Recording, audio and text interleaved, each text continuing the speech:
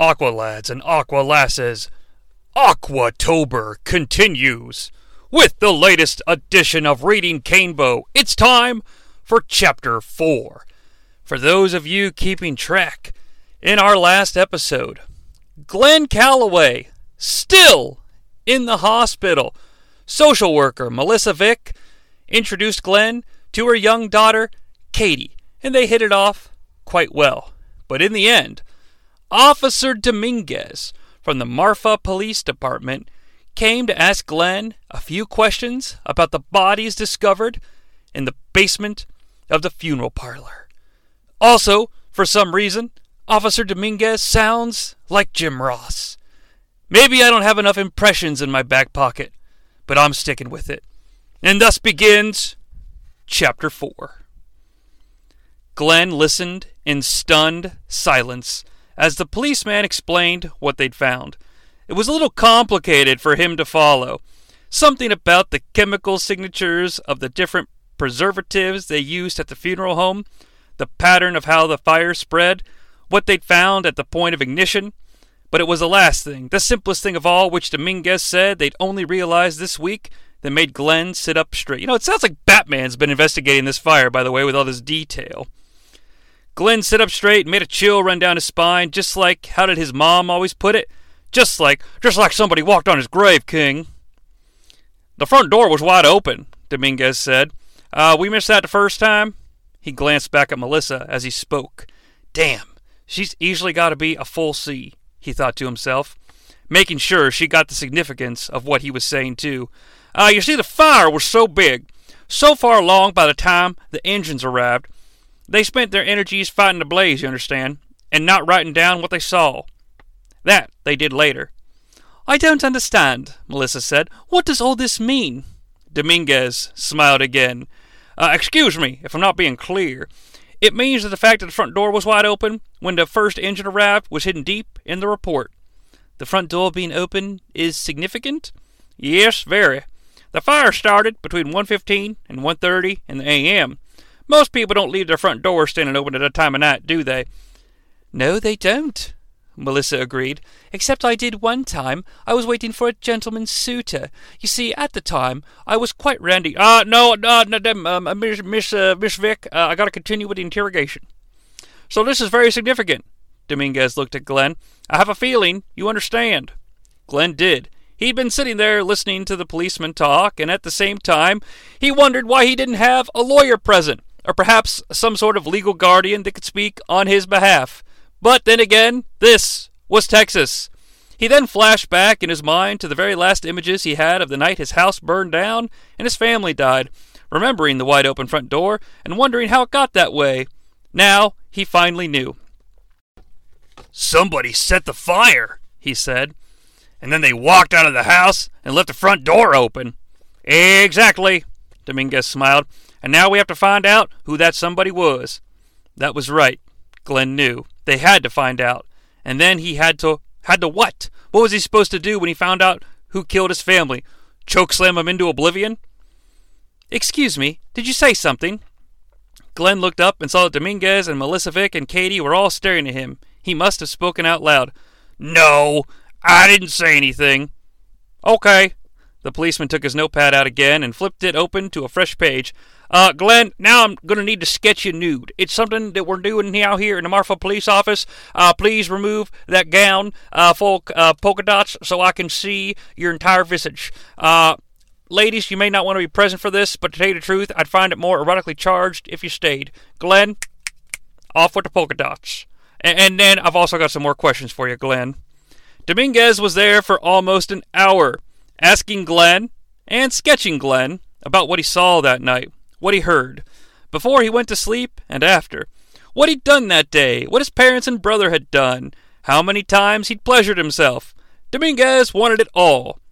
What he knew about his parents' business also, a point the policeman kept coming back to over and over again, hammering on it far longer than Melissa thought necessary, again because legal counsel was not present. Did you see anybody that looked suspicious to you around the funeral parlor for the last few days? What do you mean? It's a goddamn funeral parlor, Dominguez. Everybody's fucking weird. My brother Mark is always walking around like, Glenn, I cannot rest in peace. And then there's that fat man who's always like, Glenn! Oh, Glenn, look at your tum-tum. You're getting so big, Glenn. But what do you mean, Dominguez? Well, somebody who seemed out of place. Maybe like someone that didn't belong. No. What about your daddy? Did he seem upset about anything recently? No. I mean, he was a drunk, though, so he was always kind of pissed off. Anybody he was fighting with? Anybody mad at him or anything? Not that I can remember. Okay, Dominguez nodded, wrote something on his notepad. Glenn, do you know a man named Paul Grimm? Bum, bum, bum! Yeah, I know him. He works at the funeral parlor. You seen him around lately? Glenn looked like he wanted to say yes, but after a second's hesitation, he shook his head. No, I haven't seen him. But I don't know if he could have set the fire, if that's what you're thinking. Why not? Because he's a weasel. What? I'm not a weasel, Monsoon. What's that? Glenn, speak up! I can't hear you! I can't hear you! Because he's a weasel. He wouldn't have the guts, Glenn said. Melissa smiled at that. Weasel was just the word for Paul Grimm, based on what she'd heard about the man from Beverly Cutler. But that was the only time she smiled during the entire time Dominguez was there. It was practically the only time she smiled all morning, in fact. The policeman's sudden appearance at the hospital had not only ruined her plan with Katie and Glenn, it had thrown off her whole morning schedule, and to tell you the truth, she still wasn't on board for this nude sketching. But, I guess she went on with her life.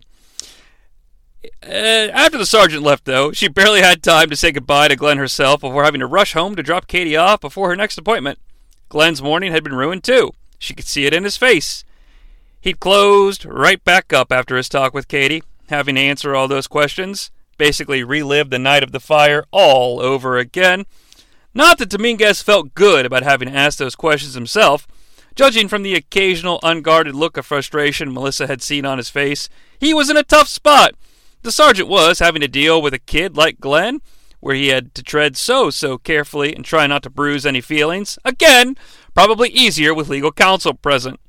Not the usual kind of interrogating police did, as Melissa knew all too well from the occasional shop talk Jarvis brought home. Though his shop, Jarvis was a highway patrolman, what a nerd, was a little bit different. And wasn't life funny that way? How it brought the two of them together. They had opposite views on so many things. Well, it's just become a Melissa story now, folks. And yet they could talk those through so easily without fighting. Usually, at least. Well, it was a wonder to her. Like last night, at the dinner table. She was talking about a man named Wendell Newton. She worked up with in Alpine.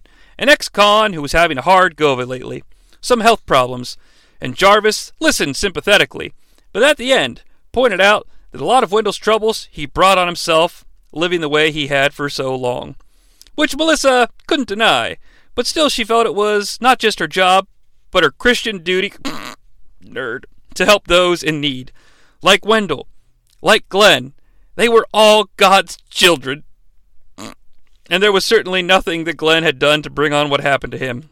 It was all just bad luck. She'd have to see what Jarvis thought about Glenn. Perhaps he could be the third, and their much-wanted triumvirate. Maybe, in fact, she could arrange to take Glenn out for a meal with the whole family. Well, make sure you get one of those fucking things to cover his face. Do him some good to get out of the hospital and out into the real world. She talked to the boy before about maybe coming to church with them on Sunday, but that suggestion had obviously made him very, very uncomfortable, and honestly, Katie, Vick's mom, kind of inappropriate. But this is Texas. Dinner would be much better. Katie would like that too. They hadn't gone out to dinner in a good long while. She glanced at her daughter in the rearview mirror and smiled. You made me proud today, honey, back in the hospital, the way you got Glenn talking. Yes, Mama, her daughter said, distracted by the game she was playing with her dolls. It was a game of 6s and 9s, Ken and Barbie having the times of their lives. You have a knack for making people feel comfortable. A knack? Well, a talent, I mean. You'd make a good social worker. Like you? That's right, honey, like me. I don't know. I think I might want to be a policeman like Daddy when I grow up. Well, that's all right, too. Whatever you want. You've got plenty of time to decide. Melissa turned into the driveway and turned off the car. Now listen, honey. she said as she let herself and Katie into the house. "I've got to run back to the office for a few minutes. Will you be okay here by yourself until Daddy gets home? Or do you want me to call Mrs. Colonel Sanders down the road?" "Oh, I want Mrs. Colonel Sanders! She smells like chicken, and she tastes delicious." Can we see if Jenny's home, though, Mama? If she can play?" "Jenny's in school now, honey." "Oh." Melissa knelt down and touched a hand to her daughter's cheek. "I'm sorry, honey. We're just very, very weirdly religious. But you'll be in a real school next year, though. In the meantime—" Her voice trailed off as she heard a car pull up in the driveway. She frowned. Who could be coming to see her now? She wasn't usually home now. She was usually at work. And besides, the tricks that she turned in private were supposed to be that. In private. How dare one of these Johns show up at her house? She went to the window to see which sumbitch it was. "I can't wait for school next year, Mama. That boy Glenn is going to be in my class." "That's nice," Melissa said absently, not really listening to Katie. Great parenting, Melissa. At the moment, because she just reached the window and saw that the car that pulled up was Jarvis's state trooper vehicle. And what was he doing home at this hour? He had the 7 to 3 shift all week. What was on his mind? She smiled all at once because she suddenly realized that Jarvis knew she was planning on being home about now. And that what might be on his mind was in fact her. Oh, yeah, that man. She turned her head slightly to the right, to the family portrait hanging on the wall. Katie in the front, smiling her 1,000-watt smile, and Melissa kneeling down to her in a strange prayer configuration, and Jarvis standing behind them, his hand on Melissa's shoulder. Seriously, what is wrong with these people? That sounds like the most horrendous, off-putting family portrait of all time. Which was when Jarvis got out of the car and her heart stopped. Because it wasn't Jarvis. It was Jarvis's captain, Tony Stark. No, okay, it was Roy Egger. And it was the captain's car, not Jarvis's. It had different markings on it. And climbing out of the passenger side was Jarvis's best friend on the force, Stan Halverson. Both men wore long, long faces. Perhaps that threesome she'd longed for would not involve her husband, and that was okay, because she was a swinging hip lady underneath a Christian facade. Captain Egger put a hand on Halverson's shoulder, and Stan wiped a tear away from his eye. "With a tear in my eye, Melissa Vick, I think your husband's dead. Woo!" Melissa clutched her hand to her chest, massaged her nipple. She did feel like a full C, she thought to herself, but sat down on the couch. Katie walked up beside her and stood on her tiptoes to peer out the window. "Is it Daddy, Mama? Is Daddy home already?" Melissa finally found her voice. It cracked as she spoke. "No, honey, it's not Daddy." She had a horrible feeling in her stomach that it was never, ever going to be Daddy again. No one came to see him the next day. Not the blonde woman, not her daughter, either. Katie. Glenn was going to ask one of the nurses what happened to them, but he had Nurse Ephraim all day, and she was in a foul, foul mood. Something about her boyfriend stepping out on her. He guessed from little bits of conversation he overheard taking place outside in the hall. She barely looked at him all day long. Glenn didn't worry about it too much. He'd see Melissa tomorrow. That was their day. And in the meantime, well, he had a lot to think about. The number one on his mind was the fire. From the policeman's questions yesterday, it sounded like they were trying to figure out who might have had keys to the house besides his parents. Glenn couldn't think of anybody except old Mr. Blackwell, who sometimes helped around the parlor doing odd jobs, and they'd pretty much ruled him out as a suspect.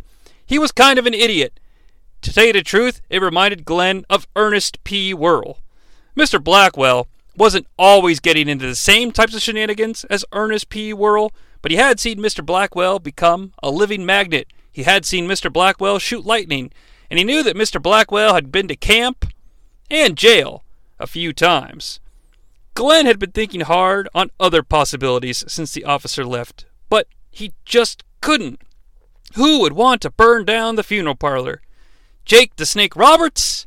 No. The Ultimate Warrior? Maybe. But why? There just wasn't any reason. So Glenn had decided that the police were wrong. It was an accident. Although he knew it was not really an accident at all, it was the curse. He'd also decided he was going to have to tell Melissa about the Kane family curse. And I'm sure Melissa would take you very seriously, Glenn. Maybe keep that one in the old back pocket, okay? We're not trying to get committed here. And he thought that she just might believe him because one of the things he'd realized about her was that she was a God-fearing woman, as Dad always used to say. She was always talking about the Lord this and the Lord that. And no, I didn't add that, folks. It's in the book. And a few days ago, she'd even suggested that Glenn might want to come to church with her on Sunday, just to get out of the hospital. Glenn had been trying to figure out how to tell her he never went to church. None of the Callaways, and certainly none of the Canes, ever went to church. But luckily, she dropped that topic of conversation pretty quickly as she realized it was an unconstitutional proposition. The point was, though, that she was a God-fearing woman, and a full C. She believed in the higher powers up above. As do I, Austin. As do I. Which meant that she'd be just as likely to believe in the ones down below.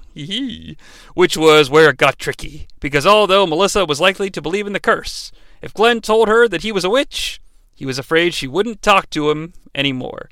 Glenn, I actually walk around with the same fear every day, so allow me to tell the world I am a witch. Deal with it. I feel so much better. And she definitely wouldn't want him and Katie to be friends. She'd probably think the evil would rub off on Katie, as Donald Pleasance might say. Maybe he could change the story just a little bit. Just tell her about the curse without telling her why the Canes were cursed. After all, she would just have his word for it. The scrapbook was gone now, burned in the fire. Which meant that since he was the last surviving Cane, all those stories were going to die with him. Which was good. Of course, Glenn didn't realize he would soon have a demon seed with Lita. What was better was that night, Glenn didn't dream about the fire. Instead, he dreamed about being back at school, in Mrs. Prescott's class, and everyone was being nice to him. Jimmy Nichols wanted to know if he wanted to go to the football game on Friday night and watch Marfa High beat up on Valentine. Greg the Hammer, that is. Ty Martin came over to his desk and started telling him about the wrestling show he'd gone to last week up in El Paso. And did Glenn want to come see a show with him and his family next month? They were all calling him Glenn in the dream. And the whole time everyone was talking to him, he was aware that sitting in the seat to his right, not talking to him, but just watching him, was Katie Vick. You see, folks, Katie liked to watch. And that's okay. And that even though he couldn't see her, she was smiling. In the dream, he was smiling too. Well, Glenn, in my dream, the bats carried me to the light. A beautiful lie.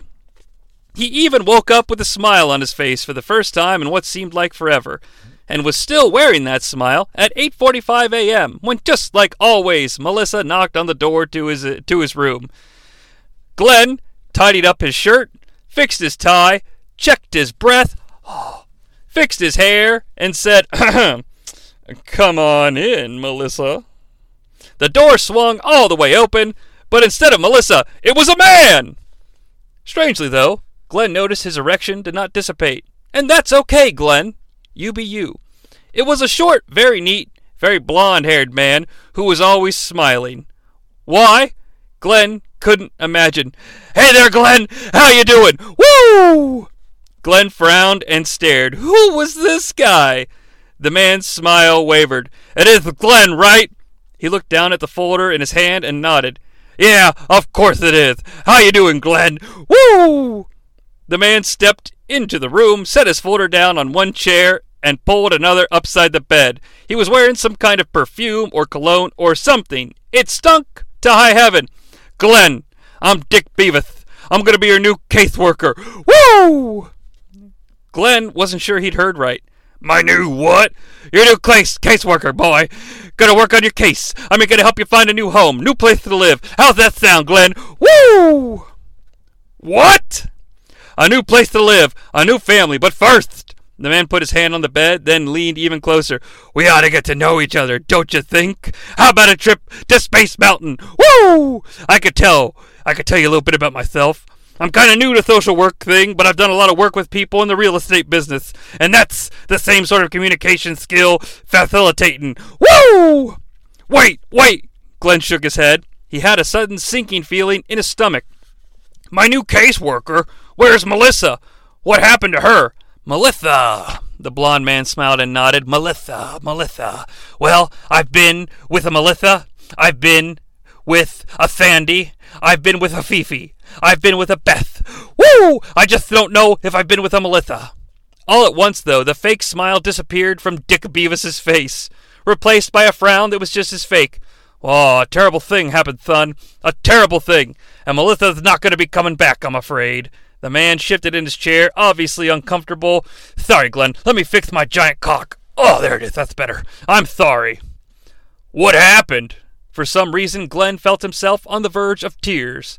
Tell me what happened. Hold on. Let me just check here in my backpack. You know, Glenn, woo! I got a lot of stuff. I got 16 championship belts in here. I've got all sorts of boner pills. Oh, here we go, Glenn. Woo! I got a note right for ya. The man reached over and grabbed his folder again and pulled out a plain white envelope with Glenn's name scrawled on the front. Glenn ripped it open and read. Dear Glenn, I'm so sorry to have to tell you this in a letter, but I am glad that you're able to hear my English accented voice in your head. But there's so much going on right now, I can't make it out to see you.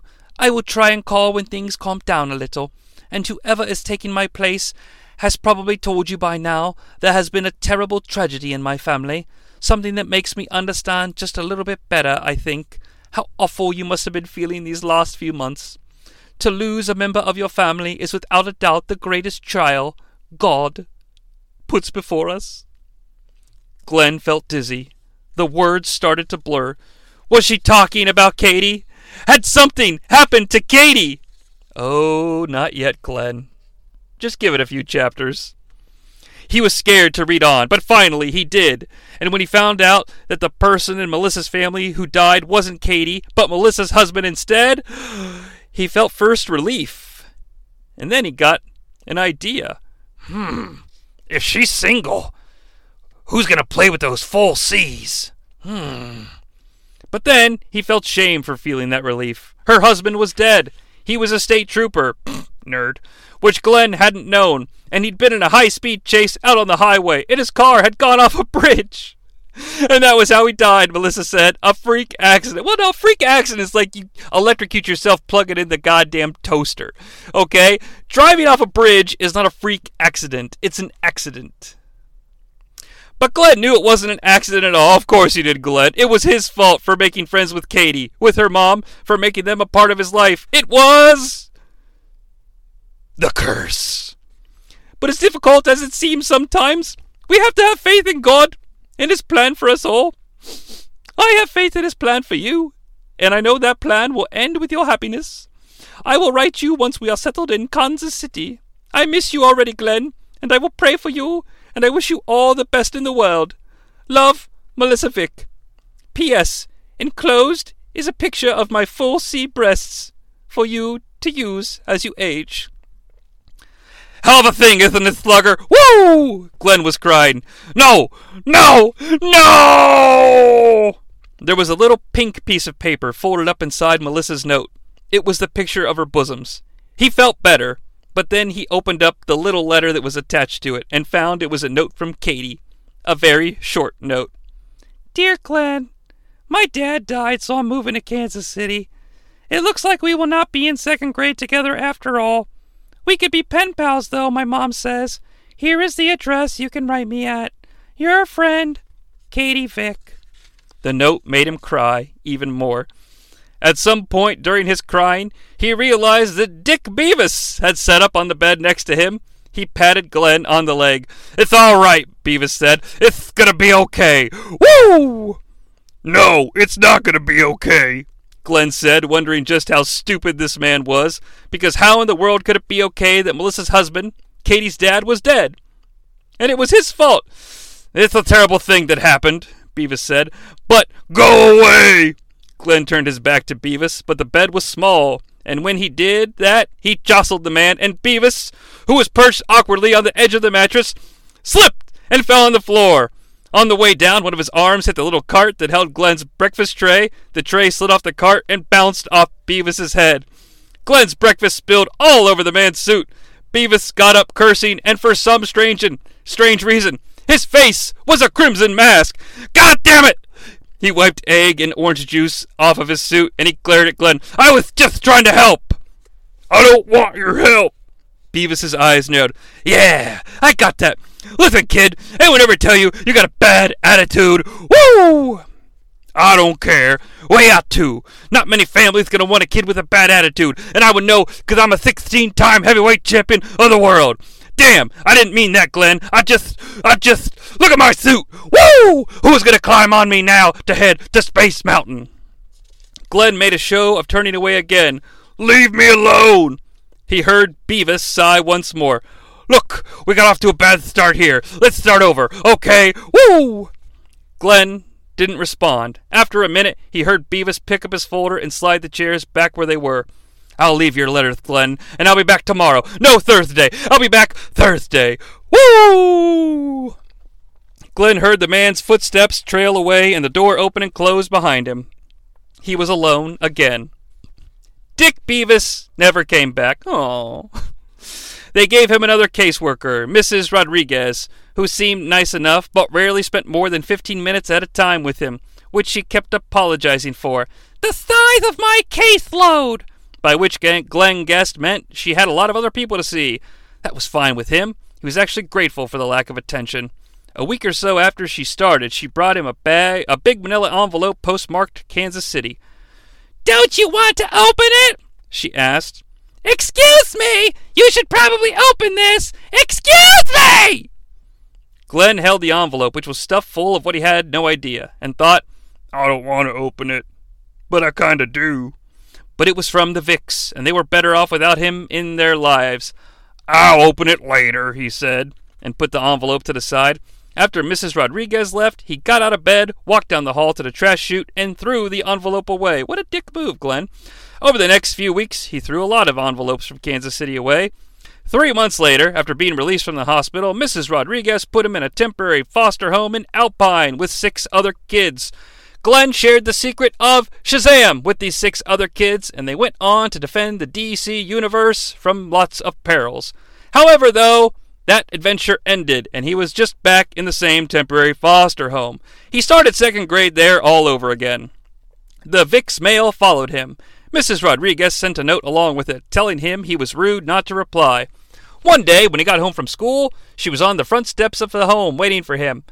I don't want to talk to them, all right? They got their lives, and I got mine.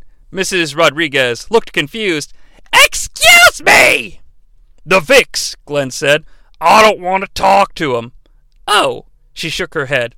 That's not why I'm here, Glenn. And then, for the first time since he'd met her, Mrs. Rodriguez smiled. Glenn suddenly realized that his suitcase, the one the hospital had given him when he left, was sitting on the steps next to her.